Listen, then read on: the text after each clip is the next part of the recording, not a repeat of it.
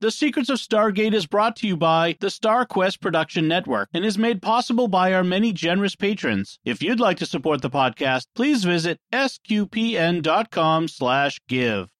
You're listening to The Secrets of Stargate, episode 139. Lieutenant West, Jackson has identified the seventh symbol. All right, here we go. We are about to try to make a connection. All we gotta do is bust out of here, commandeer the ship, and fly on home. Indeed. You say that a lot. I know that this could be dangerous. But this is our job, right? It's what we signed on to do. It was never about going home. It's about getting us to where we're going. Hi, I'm Jack Berezzini, and you're listening to The Secrets of Stargate, where I talk about the hidden meanings and deeper layers found in the Stargate movies, TV series, and more. And joining me today are Father Corey Stika. Hi, Father. Howdy, Jack. And Lisa Jones. Hi, Lisa. Hey, Jack. And Victor Lambs 2.0. Hi, Victor. Hi, Jack. Hi, Jack. Is there an echo in here? Today we are discussing the 9th episode of Season 7, Avenger 2.0, or 2.0, depending on your preference. Dr. Felger, under the gun to prove his worth, hatches a daring plan, unleash a computer virus to shut down the enemy Stargates. But his test backfires spectacularly, trapping SG-1 and many other teams across the galaxy as his virus propagates throughout the entire network, leaving Earth vulnerable. With the Goa'uld Baal gleefully exploiting the chaos, the pressure mounts. Can Felger and Carter work together to undo their mess, facing sabotage, hostile planets, and even a jealous Dream Carter? Join the thrilling race against time as they fight to reconnect the Stargate network, redeem themselves, and maybe even snag a kiss from Chloe. This is a fun episode. It is. What are your thoughts on this episode, Father? It was fun. Felger was even more unhinged than he was before. But it was fun. It was interesting. And, Jack and I were talking beforehand is, if you've worked like IT support or something like that, system administration, it wasn't supposed to do that is a phrase you're very familiar with. Yes. I identified very heavily with Felger in this episode because this was like 2 weeks after I started at my job as a sysadmin. Doing an update to our domain controllers, I caused a cascade failure in the network and shut down the entire company's network for an entire day. So I totally understood where he was coming from.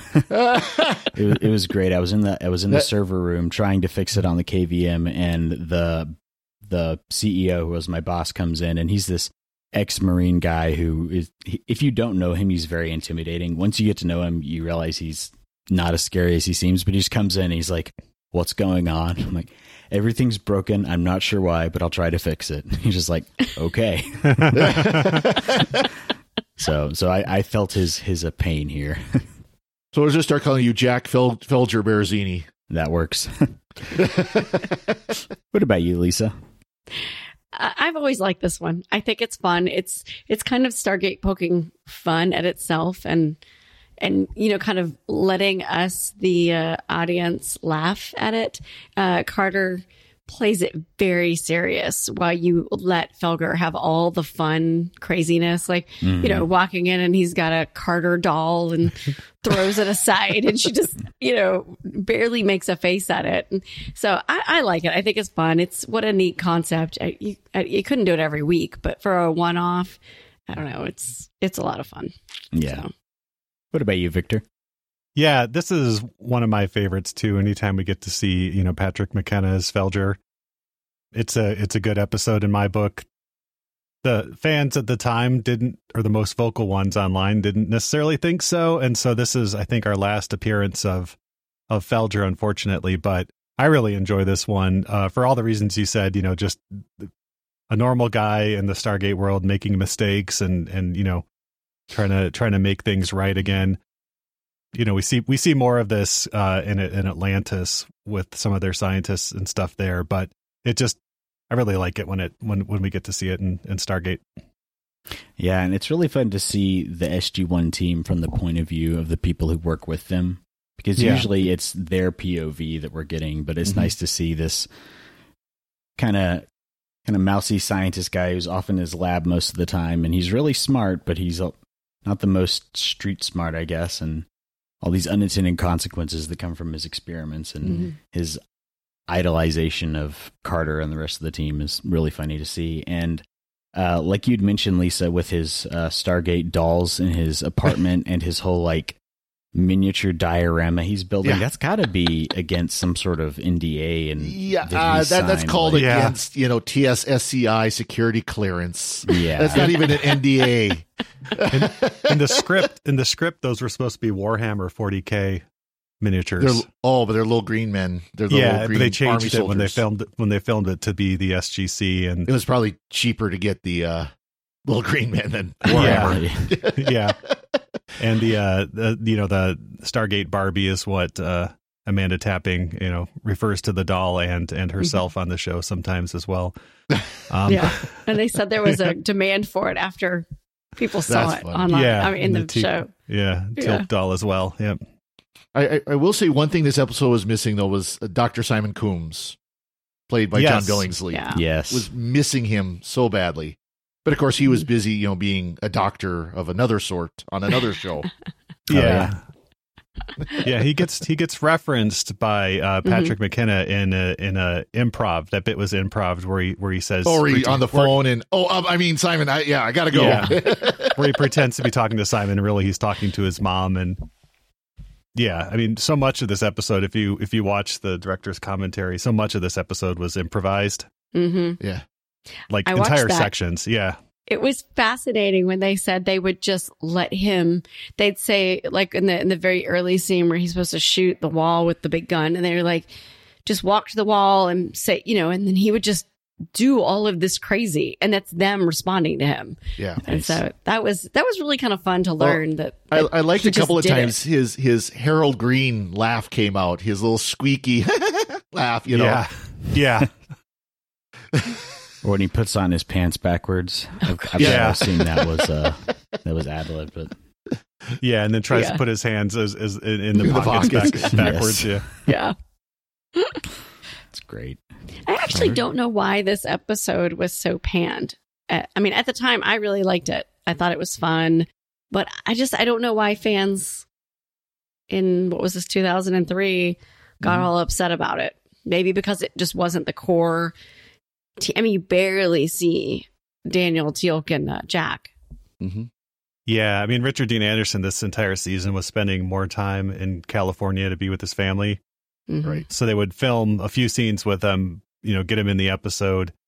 But they also mentioned they were filming 3 episodes at one time this season.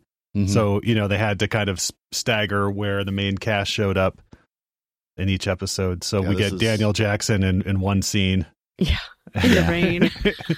Yeah, this is kind of the classic bottle scene or bottle episode where, there's the main shooting somewhere else. So they have their second crew just on the set doing everything. Yeah, but director Lisa and I watched the version with the commentary with Martin Wood and Amanda Tapping, and there's some really interesting camera work happening in this episode, which we'll get into as we talk about the different scenes. But you watch this episode, and so many scenes of it were filmed in one take. Yeah, nice. Wow. Yeah, when you realize that Patrick McKenna is improvising, they have to choose which of his improvised takes they're going to use and put in the episode. And how many of them were one takes? Yeah. That they did the walk through the corridor or whatever, and they just managed to do it perfectly. It's always fun when you have an actor who can do that so spontaneously and they can work it into the episode, because I imagine Stargate is probably fairly heavily scripted most of the time, except for, I'm assuming, a lot of Richard Dean Anderson's quips.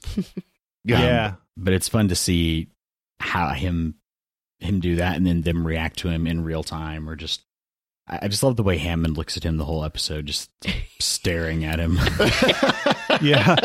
Don S. Davis actually asked if he could do his scenes just by himself without the other actors around, because it was less distracting to him and just be like edited in. Yeah. I was going to say, he doesn't seem like the kind that could hold a straight face for too long if someone's hamming it up in front of him. Yeah. Yeah. And they mentioned that Amanda Tapping did, how many times she was just trying not to bust out laughing and respond to what was going on. And And a couple times they show her like from the side or something, and you can kind of see that she's got a smirk on her face. Yeah. Mm-hmm. Yeah. It's getting into SNL skit territory where the other actors can't keep their faces straight. Yeah.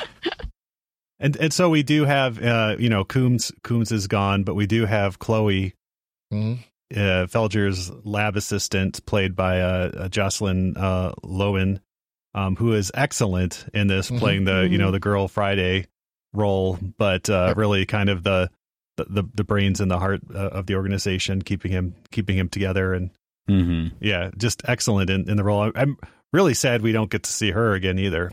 Yep. Yeah, they were fun characters. They should have brought them back to be more reoccurring and more hijinks. I wonder if they might have, if the fans hadn't freaked out. Yeah. I mean, we get more Rodney, McKay, kind of the same thing. We get Dr. Lee, who messes up a lot. Later on as well, we get a lot of Dr. Lee in the later seasons of the show. Mm-hmm. I wonder if the majority of the backlash was because this came right after Space Race, which also was kind of just a fun episode.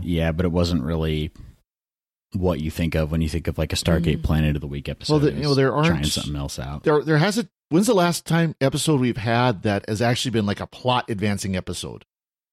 Yeah, it was It's probably been a episode while. 3 or something.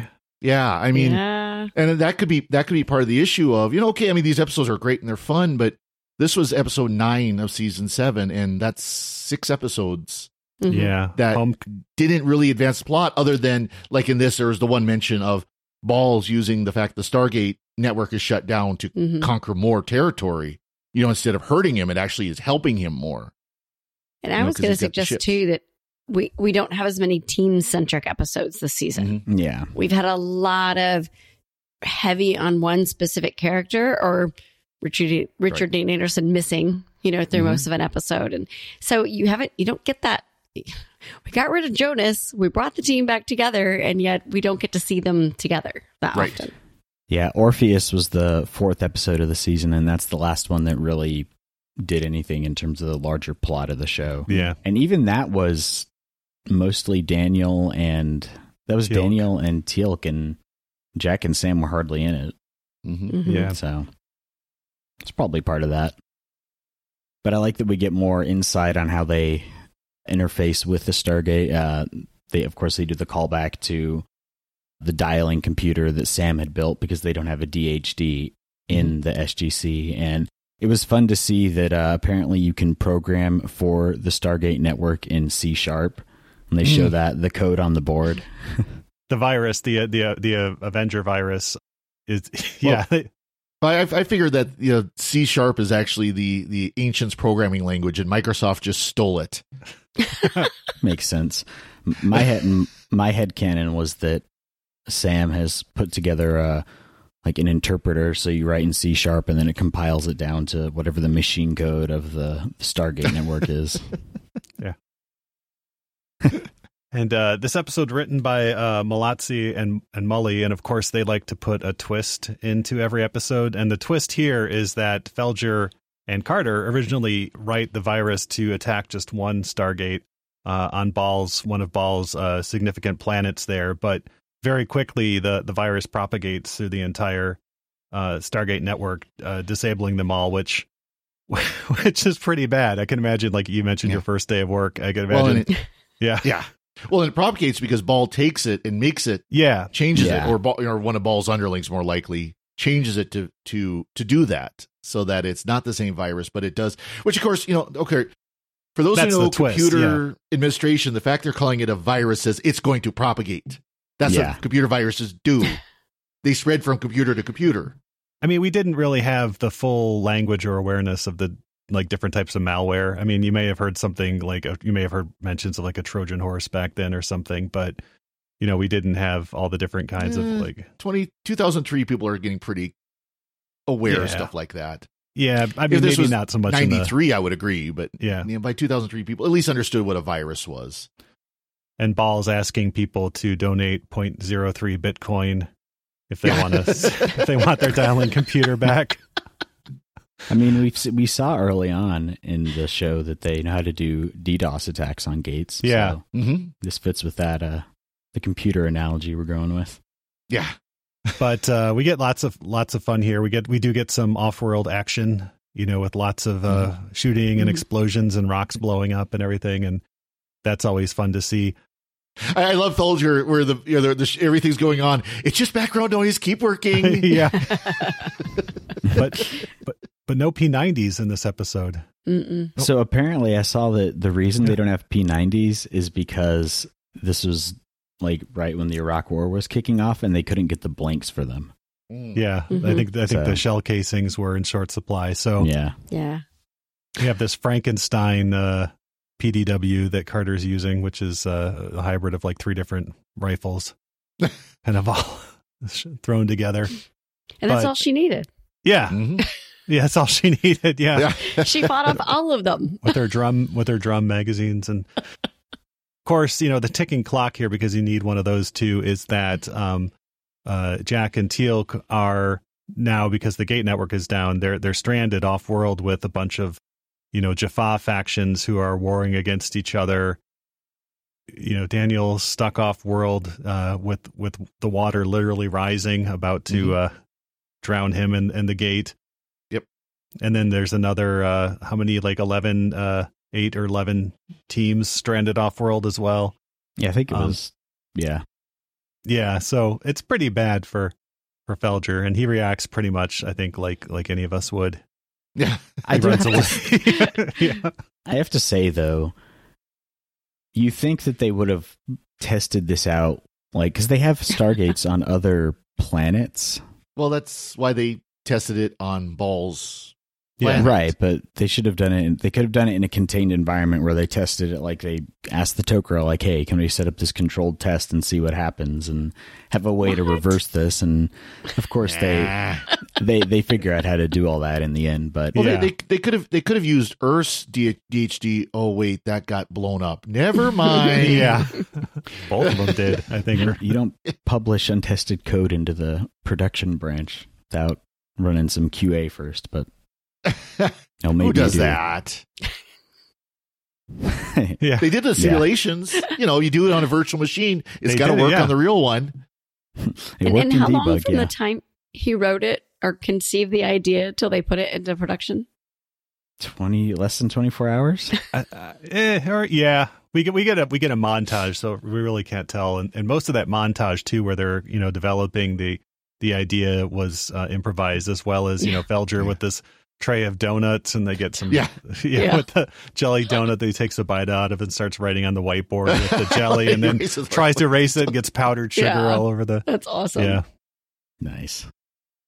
Well, it was just a couple of days, though. We know that because the teams were still out and everything, and Daniel was still fighting the flood. And I think they said like 48 hours from when problems started occurring to when the gate would be flooded out. So. Yeah, and they're getting close. Yeah.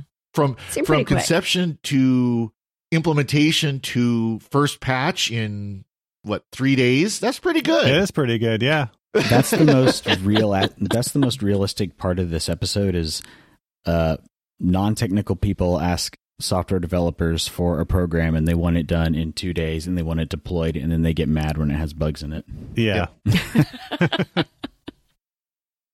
But yeah, it's. I also think that. They put a little bit too much of the blame on Felger. Like, in that situation, Carter was his superior, and she was basically the project manager of what was going on, and she was working with him for a lot of it. Yeah, so he kept saying it was his, but it was really theirs. Yeah, like he didn't do this all on his own. But he also didn't think she ever did anything wrong. Remember, she never has made a mistake, and then she starts listing off. And even her mistakes the are red perfect. Planet, yeah. All these things I've done wrong, and And from the director's commentary, so we do get some, not a lot of technobabble, but we do get some gate technology technobabble from Amanda Tapping, and we learned from the commentary that she actually will research the topics on her own, the topics that she's talking about, because she wants to have an understanding of what she's saying, so she's not just reading the lines off, that she actually can understand and communicate what she's trying to say. So she'll actually go home and like look up the whatever the topic of the week is and study it on her own. Yeah. That was very surprising, wasn't it? Yeah, it was. Yeah. It's not like LeVar Burton just, repeating whatever's on the script. Yeah. That's nice to hear because yeah, so often, and I think this is probably just part of the mythos that people put around the actors in their sci-fi shows, but it's like they don't know anything of what they're saying. They're just reading what was written for them. So it's cool that she actually makes the effort. Yeah. And it makes that joke in Wormhole extreme too, where the Carter analog on the cast is confronting the writers and saying, "I'm out of phase, right? Why don't I just fall through the floor?" Yeah, So that's actually probably something that's probably something that came up in one of their read-throughs. Explain the science to me. Yeah, exactly. Nice. Yeah, that was a jab at Star Trek and also probably an internal joke for them. Yeah. Yep. Mm-hmm. I wonder if a lot of the fan backlash comes from the fact that we have Jack and Teal fighting a Jaffa rebellion, and it's all off screen. Mm-hmm. We've seen Jaffa rebellions before, though. Yep. There's always a Jaffa rebellion. That's just rebellion. what they call a Tuesday at SGC now. True. Yeah. But we haven't seen his Carter stripping off her shirt and getting into a cat fight. Which, okay, like that scene has not aged well at all. And in the writer's defense, Robert C. Cooper added that in himself at the end because it's a daydream. It was a daydream, and that makes it all the funnier because he's sitting there daydreaming about this happening. Now he's not just infatuated with Carter. Now he's also infatuated with Chloe. Yeah, and he wants to see the two of them together. Yeah. And it's a callback to the other guys too, where it ends with a fantasy as well. But that scene, it's filmed in one take as well, and it starts with Felger and Chloe sweeping all the equipment and stuff off the desk onto the floor. So you have a blank desk. Jack comes in, sits down next to Felger. Amanda tapping as Sam jumps on Chloe. What you don't see is Chloe exiting the scene really quick and getting dressed back up again in her lab outfit. Jack sneaking off to the side, and all the stagehands putting the computer monitors and stuff back on the desk. So they can really quickly. Yeah, so that when they pan back down from Felger, Chloe's there with her lab coat on. Oh, and that's all the funny. computer. Yeah, it was all done in one take. And they said if you look quickly, you can see Richard Dean Anderson on the side. You can see him kind of slink out of the shot. You see his shoulder kind of go, yeah, out of the shot. That's great. It was really impressive. When they talked about all of the one shots in this, it was. Yeah, I have to say, as a female, I thought that was hysterical, though, the Chloe Sam thing, because it just it was so out of character and obviously a dream sequence. So when it happened, you were like, "What?" And then you just I like laughed even Felger's about to say something, and Jack just kind of taps his hand, like, wait, no. Hush. No. Yeah. Yes, it was played in a very. I don't know if the word tasteful is the correct way to put it, but it was played in a way that was very funny. Yeah. Yeah. It's not like you saw that, again, they just went out of the scene, and left it all to your imagination, which was better than, some of the other things they could have done. Well, and I love when Chloe would wake him up from his fantasy, she'd poke him in the cheek.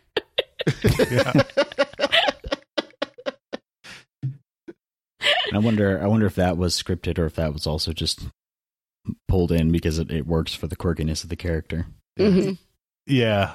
I mean, there's just so many great comedic moments in this. One that I love is when Felger runs away and he's on, this little bridge in a park and he's throwing bits of bread into the water, and Sam comes over and it's like, so what are you doing? And they cut to like this long shot which shows that there are no ducks at all in this stream. He says, I'm feeding the ducks. Empty. He's like, I'm feeding the ducks. And there's just no ducks.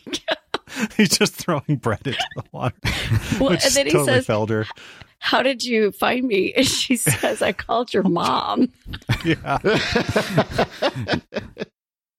This is where I come to cry. Yeah. And even he's been mugged by teenagers. Yeah, this is what he thought of, this great theory, and then I got mugged. Yeah. Or Felger. Yeah. Yeah. I've got to say, I wonder if anyone finds this episode offensive because Felger is like the nerdy scientist guy, and he's played this way. Yeah, look it up online. Yeah.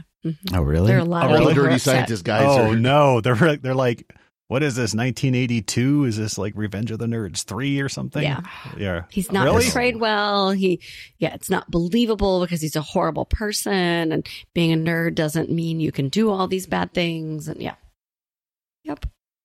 I don't know. As someone who's pretty repeat. nerdy, I found it hilarious. Yeah. Oh, I did. Yeah. Oh, yeah. Some people take it a little too I'm little Too too I have to- literally. That's I do not have to something nerds admit- do ever.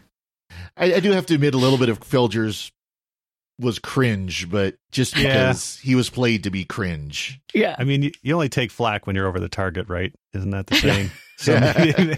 maybe True. nerds are protesting a little too much, I think. Now, one thing I did like is, he snuck in a roll of duct tape, which of course that was Yep. a callback to Red Green show.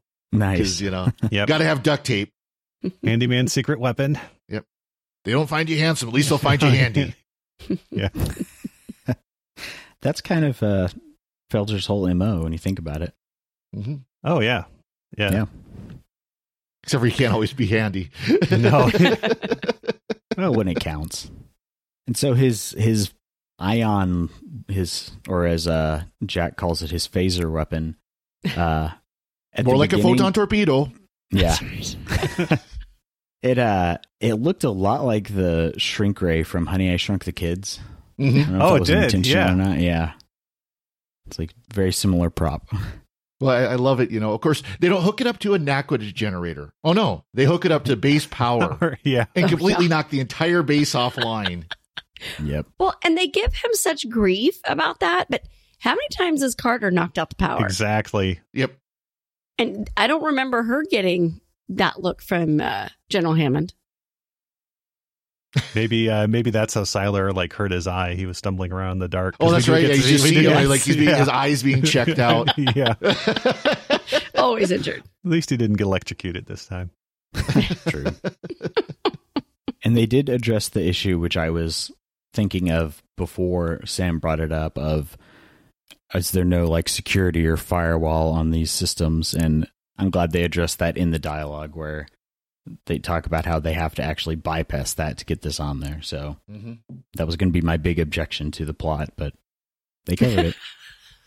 Yeah. And I do like the idea that the gate network, and I think they have mentioned before the correlative updates where, like, to account for stellar drift and stuff, that the gate will like dial each other and update it.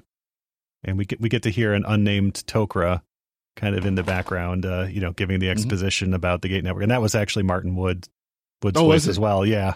Nice. Oh, nice. Yeah. And he was the one in the hallway with Siler. Yeah. Treating Was Siler's Martin eye. also. Yeah. Nice. Yeah. I want to see Felger come back in the reboot. Bring him back, have him still be down in a lab just doing crazy things. I feel like for his character that would Like that the would same work. lab. Yeah. Yeah, Right. same lab.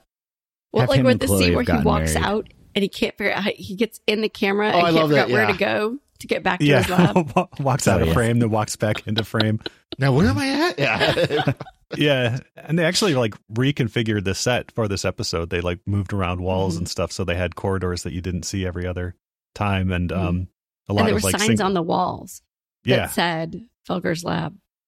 Yeah. Oh, I missed that. Yeah. There was like one sign that pointed it out. Nice. Could have said But- Folgers. Folders, as Jack called them. Yes. I think it's an example of them using a guest star really well. Yes. Yeah. Contrast it to, I haven't seen this episode in probably 10 or 15 years, but the one that Fred Willard is on, and they did not utilize Fred Willard very well. Yeah, I haven't seen that one in a while either. Mhm. We'll get to it eventually. Yeah. Is that in SG1 or is that Atlantis? It's SG1. On Atlantis, we get Richard Kind in a few episodes, and he actually is utilized very well. Yeah. Oh, yeah. Nice. He's Yeah. fabulous. Yeah. That's awesome. Yeah, I like this. I don't get the hate for it, although it seems like looking online, I think people have warmed up to it over time. As well, they should. Mhm. Yes. It's a good episode. Jill, have any other thoughts on it? Nothing here. I have one. So in the beginning, when they're testing out the photon torpedo weapon, and you see it kind of spark and all that. And Carter jumps into Jack, in the back. When we were listening to the commentary, so Amanda Tapping said that was a real jump because the thing started smoking or popping and they didn't know it was going to happen. And so that was her really responding. And she did mention that it like caused a whole wave online for the shippers who were like, oh my gosh, she more evidence. Yeah, exactly. So they did kind of make comments about that, which I thought was super funny because I'm pretty sure back in 2003, I thought that exact same thing. Nice. All the fangirls were sweet. Yes, exactly. I was just watching it going, explosions. Yeah. Smoke. Fire. Yeah. I was just wondering where he got that mains cable. Just pull it out of the ceiling, I guess. Yeah.